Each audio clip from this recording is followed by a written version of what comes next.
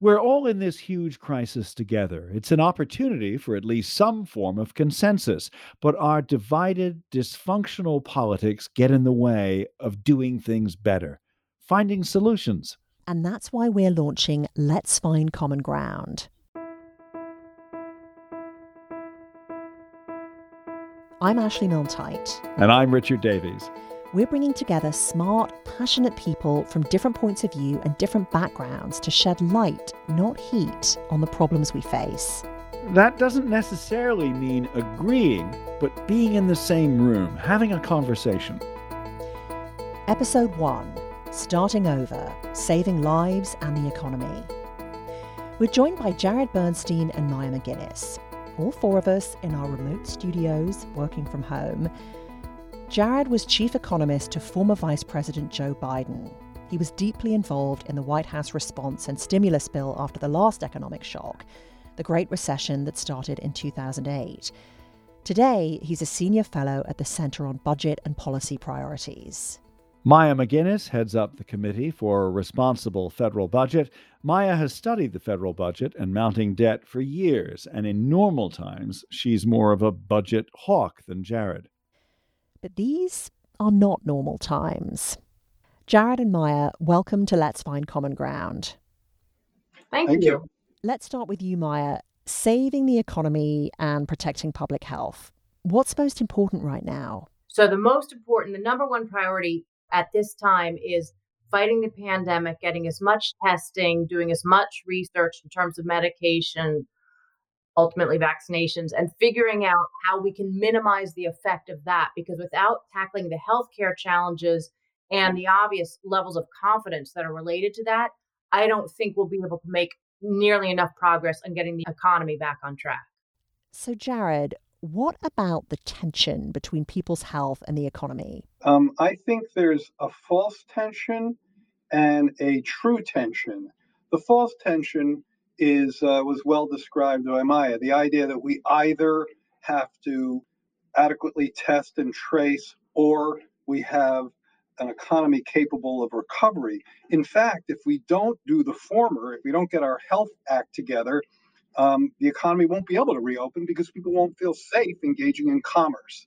I think the tension that hasn't been quite identified enough, we're starting to see it in some of these protests that are happening now, is the idea that there's one group of people who are very well insulated from what's going on.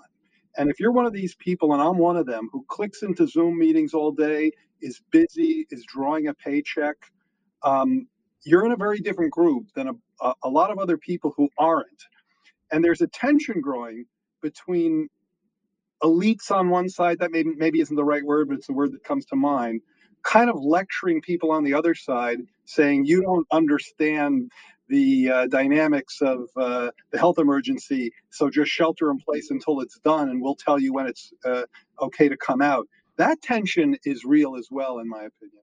So you have some sympathy with the protesters? I have some sympathy with the protesters, but there's kind of two groups of protesters. There's people who are genuinely saying we have to get back to work, and we're willing to make a different trade-off than those of us who are doing very well right now. And then there's this other group that's very politically motivated, and they're being, kind of stirred up by a lot of sort of right-wing agitators, and that's different. I don't have any sympathy for them. I think we have to be mindful of this potential gulf between those of us who are fine and those of us who can't afford to shelter in place too much longer.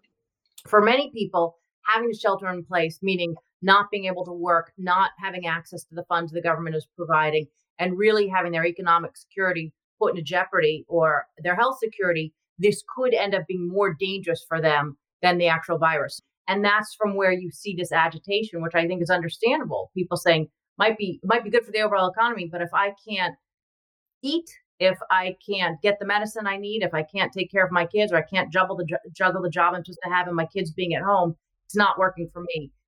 We've had a fair amount of common ground over the need for quarantine, social distancing, and other measures to protect people from the health impact of the pandemic. But could that common ground fall apart over this debate on exactly how to restart the economy. Yeah, I mean, I think there are different tensions within the restarting debate. And where you stand has a lot to do with where you sit. Polling data has shown that people are actually pretty worried about getting back to life too quickly. People are risk averse, generally speaking. That's just a psychological truth about humans. And when we can't see the enemy, and this gets back to the lack of testing, we're particularly risk averse. I just think that there's kind of three groups. There's those of us who are doing well and clicking into meetings all day and drawing a paycheck, and oftentimes a pretty fat one. There's those of us who are on the opposite side of that um, line and are doing very badly. There's 40 million people out there who don't have paid leave. If they miss work, they don't get a paycheck. And they typically have about zero in terms of savings. So they're extremely uninsulated from what's going on right now. And then there's this third group, which are the people who are still working. A lot of those folks are in the healthcare field. Some of them are at the very top of the income scale. Surgeons and doctors and other orderlies are at the very low end. So I think for every one of these groups, there's a different set of tensions. And your question about how those different groups respond to this gradual reopening that has to happen, I think is going to be different depending on their group membership. But all three of those groups depend on something that's not happening, which is adequate testing. And the fact that we've dropped the ball on that is just a massive own goal kick. And Maya, what about that soccer analogy from Jared? My son's a goalie, so I hate thinking about own goals. It always puts a pit in my stomach every time I think about own goals. So I do think the issue that's been surfaced is one that I was thinking about from the very beginning of this is how much are we willing to sacrifice in our economy to save how many lives? And it's a very kind of brutal calculation that you sound very heartless for even bringing up. But I would say that is the kind of rigor to these policy discussions that we should always be willing to take. And sometimes I worry in the world of policymaking that politicians try to one up each other on how much money they spend just to show how big their hearts are. Is it possible we could end up spending too much money and then regret that we have this massive pile of debt as a result? The American government spend too much money? That's impossible. No, just kidding. I think that the likelihood at times like this, in my experience, and I've been through the recession formerly known as the Great Recession, which at this point isn't looking as horrible as it used to. And I was in the thick of it back then, working for the Obama administration. I've been through a number of recessions. I worry that we'll do too little. The other thing I worry about that pushes the other way is not that we won't spend enough money, but that we'll get too little bang for buck in the money that we do spend. So that we'll spend it in ways that are politically motivated but economically inefficient. Maya, you lead the group Committee for a Responsible Federal Budget. You're very concerned about spending and debt. How do you see this question? I think there are two big risks here. The first risk is that we will not spend enough or that we will stop putting in measures to stabilize the economy prematurely because of concerns about debt. And right now, the debt is growing at an astronomical level. As somebody who worries about the debt professionally, it gives me heartburn nonstop. But I need to be really clear. This is exactly the moment that borrowing was made for. So I'm very worried that we will stop spending, we'll spend too little. But I am also worried, and this is where Jared and I probably differ more. I am very worried that once we get through this, we will have a massive mountain of debt. And that's when the politicians will say, we can't do anything about it. It is easier to borrow money than to pay for things. Politicians may seem like they're arguing, but when they end up just saying we're going to give lots of unpaid for tax cuts and spending increases and we've compromised, that's a compromise that just means we're borrowing trillions of dollars. Where the compromises are really tough is when they have to bring the debt back down when the economy's healthy. The past expansion, which was a record long expansion, since the president's been in office, he's signed into law $4.7 trillion in new borrowing during a very strong economic expansion. So I'm worried that's what we'll see on the other side of this as well, so that we might borrow too little now because of concerns about the debt, but that we won't do anything about the debt when the economy is strong again. The problem, and I'm agreeing with Maya here, the problem is not that we're doing too much now, it's that we did, quote, too much earlier. When your economy is closing in on full employment, which was the case before this crisis, that's when you want your fiscal gap, meaning the difference between what you collect and what you spend, to start closing. And that wasn't the case. In fact, it was opening wider, the gap between what we collect and what we spend. So we cut taxes to the tune of $2 trillion. That's the Trump tax cuts, very much tilted towards the high end. And frankly, those folks were doing really well already, so they didn't need more goodies. But we also put a bunch of spending on the deficit. So before we got into this, when the economy was booming, historically, booming economies have brought in tons of revenue. This economy wasn't doing that. And what just drove me nuts and continues to do so is people who voted for those tax cuts getting all wound up about the budget deficit, especially at a time where even Maya agrees, and Maya's been, as she said, very hawkish on these issues, that we should be doing what we need to do in terms of borrowing and spending right now to temporarily offset the contraction. It's not the temporary stuff that gets you into fiscal trouble. It's the permanent stuff. So, Maya, are both parties to blame? What we've seen in the past years was a huge unpaid for tax cut. It did a lot of damage, followed by two huge unpaid for spending increases that also did a lot of damage. I'm an independent. I don't like that we look at the world with two sides, but you will always have people who want smaller government. You will always have people who want bigger government. We will have to compromise because this is a country filled with both. And the compromise shouldn't be, we just won't pay for anything. I disagree. We found something to disagree on. I think it's just like really unsubstantiated to say that there are people who want smaller government.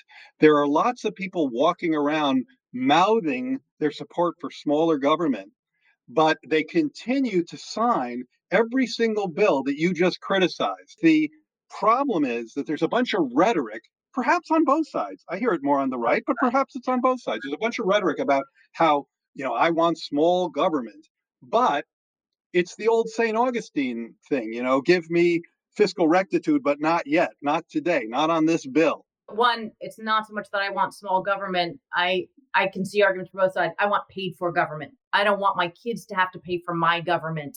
The way you get small government, if that's what you want, it's not by cutting taxes. It's by cutting spending.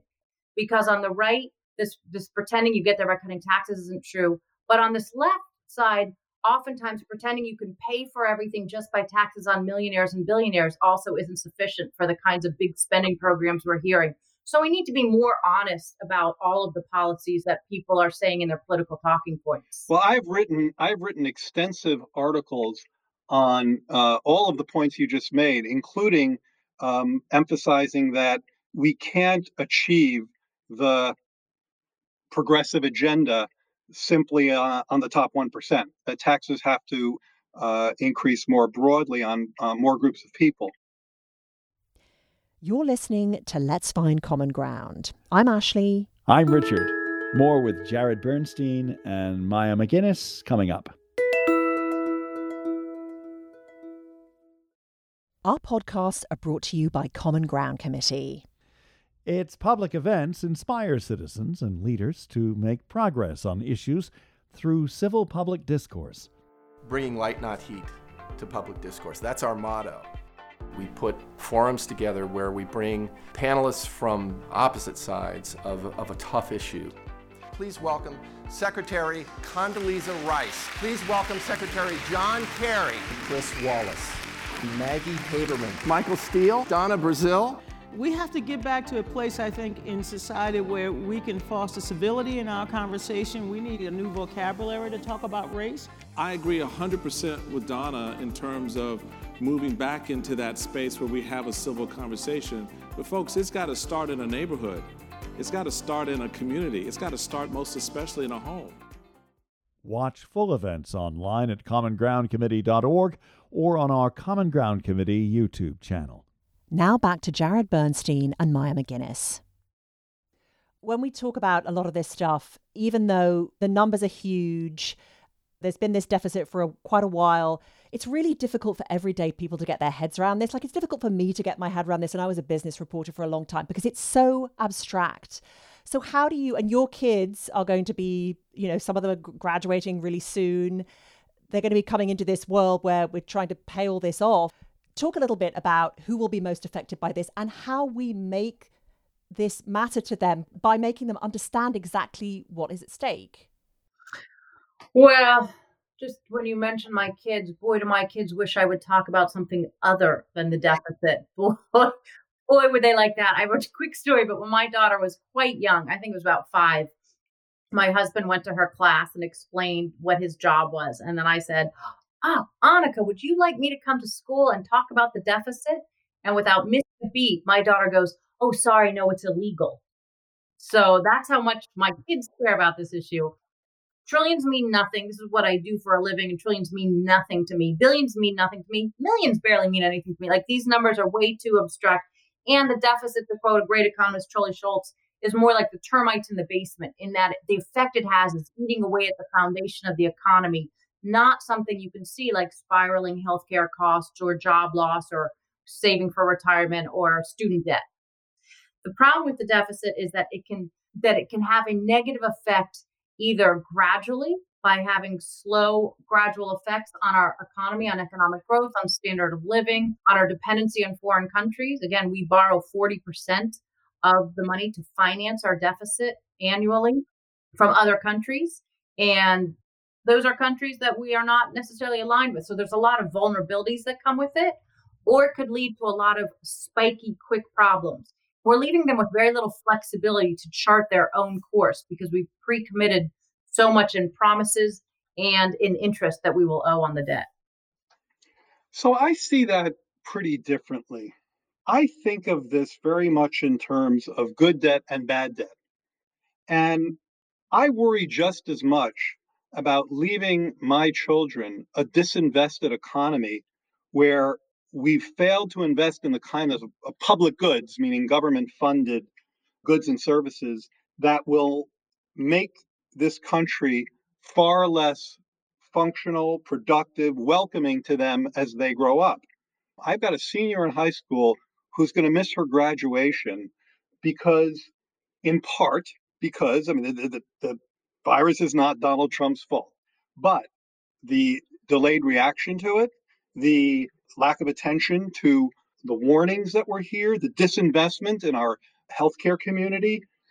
This is a dysfunctional government lack of investment that's going to make the world a lot worse for my and everybody else's kids. Charlie Schultz is wrong. The deficit doesn't eat away at the economy like termites if it's being invested in things that are really important and useful for the future, in providing people in neighborhoods that are fraught with poverty and inequality with the kinds of upward mobility and opportunity that they've always lacked, in part because of racial discrimination. Those are really good, smart investments that no private firm will ever make. So I don't really like this idea of saying there's this big chunk of money out there that's going to screw the future, when in fact we're undermining the future by not adequately investing in it today. Reopening the economy, and I don't know whether both of you will find common ground or disagree. Are there certain sectors, Jared, that should open sooner rather than later? And are there others where perhaps they do need to be shut down for quite a long time? I don't know that there are obvious sectors. Even the restaurant and the hotel sector, which are the most obvious, could potentially be gradually reopened. And in fact, some of that discussion is ongoing. It won't look like the restaurants that you're used to, and tables will be separated, and you may have to have your temperature taken on the way in. There's all kinds of wrinkles that could go on as we go. I like the way Andrew Cuomo says that we're not going to go from red to green, we're going to go through yellow. We will probably have sporting events before you know it, but they'll just be on TV. There won't be fans in the stands. I happen to have a college student home. She's a sophomore at college. I have a senior who's supposed to go to college. So I'm very focused on getting these kids back out of the house. I'm going to presume they're not going to listen to this. And I think colleges are an interesting case because I think, again, they they may be able to open, conditional on the kinds of testing and tracing we've talked about earlier. They may be able to open, but not for everybody to come back, not for everybody to come back at once. People who live far away may have a tougher time coming back because they'd have to relocate very quickly. So I think there's this weird average of social distancing and commerce that we're going to be experiencing. We've never done anything about this like it before, so it's a little hard to describe. Do you think there's greater urgency, Maya, in getting manufacturers back, people who make stuff? I mean, I think if what you're talking about is supply chains, one of the things that many people are concerned about, and I put myself in this camp, is realizing that the interconnectedness of a global economy has left us vulnerable in a lot of places. When you are dependent on other countries who are also going through a pandemic for your masks or your ventilators or inputs into your medications, that's a vulnerability I think we're going to rethink in a lot of ways. If you're talking about domestically where we have been hardest hit, I think construction and manufacturing probably won't be the hardest hit of all the sectors. I think the real question will be some of the sectors that go through massive disruption and don't return to the way they were before. Such as? Well, I mean, something I've been thinking about today, because I have a friend who runs a gym, but I don't know that small gyms are ever going back to where they were. And, all the things that people are doing online that they might like better, I don't think I'm flying across the country for 3-hour meetings the way I used to. And it turns out these video conferences are pretty effective. I am going to a restaurant when I can because I really enjoy that, and that I feel like I'll be much more comfortable doing that. But I think there will be more thinking about technology and education. Like Jared, I have kids at home. I have an 8th grader and a 10th grader, and watching them learn online, some things are working really well and some things are terrible, and the social isolation is not healthy for them, and it's not healthy for us as their parents. But I do think watching the scale that you can have of brilliant professors who can reach hundreds or tens of thousands or hundreds of thousands of students. And we've always known this to be true, but we've resisted those changes. Those things will be sped up. And so I guess I look at this moment as there are some industries that have benefited a lot of technology, for instance, because it's created a connectivity that we could not have gotten through this without. And we've seen how useful it's been. Some that have been not very affected at all, some that have been harmed but will bounce back really quickly, and some that will be changed forever. Jared, what about the impact on trade and whether the pandemic could lead to a setback for globalization and supply chains that rely on products made in different countries? I think any card-carrying economist will argue in favor of increased trade flows because it increases the supply of goods and has favorable price effects. But there's been a real exposing of the downside risks of supply chains, and we saw that in Trump's trade war as well. I remain a great opponent of the trade war, but we have to recognize that when those chains are threatened, it's very tough for commerce. So if we were to produce more here that we're currently importing from abroad, that would actually be favorable in lots of ways for American growth, but it would also be good for jobs because those blue collar jobs pay higher than average, and I think that would be a plus. And what about the government and the huge role it plays in the economy? I hope that government is seriously changed and reformed after this, but I think that this crisis has exposed a set of really intense vulnerabilities in our federal sector in particular. And boy, if we don't learn what I believe are the right lessons and come out of this trying to improve that functionality, trying to build the insulation that we lack in key areas, then we're going to be back here sooner than we want, and it will be our own fault. Maya, Jared just mentioned that that the government will need reforming, that some government institutions have performed much better than others. What's your view on that? Well, I'm not sure if Jared and I would agree on what the solution should be, but we certainly agree that a lot of problems have been surfaced.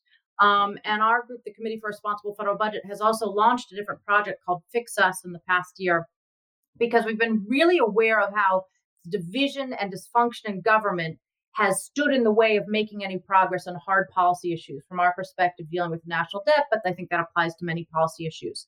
Can we make this an opportunity for an American reset? So instead of coming out of this more broken, could we come out more unified and more functioning? I think looking at leadership has been something that we've all been thinking a lot about as we've looked at the president and the governors, and then finding leadership and real security from the frontline people in our economy, from the doctors to the supermarket workers. I also think issues of federalism are going to be rethought and rediscussed massively as we've seen how different states are handling this. And a final thing is, I think about the resilience that government needs to promote, and that there are certain things we now know you have to have set up for emergency, and it's food supply, and it's medical supply, and it's housing, and it's communication, and it's security, and how we're going to strengthen all of those institutions. We have lost trust in our leaders. We've lost trust in our institutions. We've lost trust in each other due to a massive amount of polarization and failure in a lot of ways. And how we become strong enough to come together and work on those issues, I think, will be the real sign of whether this country remains in the remarkable position it's been as a nation going forward for the coming decades. I think it's a huge issue. That's Maya McGuinness with Jared Bernstein on Let's Find Common Ground. These podcasts are a production of Common Ground Committee. Find out more about our work and our mission at commongroundcommittee.org. Subscribe to Let's Find Common Ground wherever you get your podcasts. And podcast reviews help listeners find us. Miranda Schaefer is the producer and editor of Let's Find Common Ground. We get production and research help from Eric Olson and Donna Vislaki of the Common Ground Committee. Thanks for listening.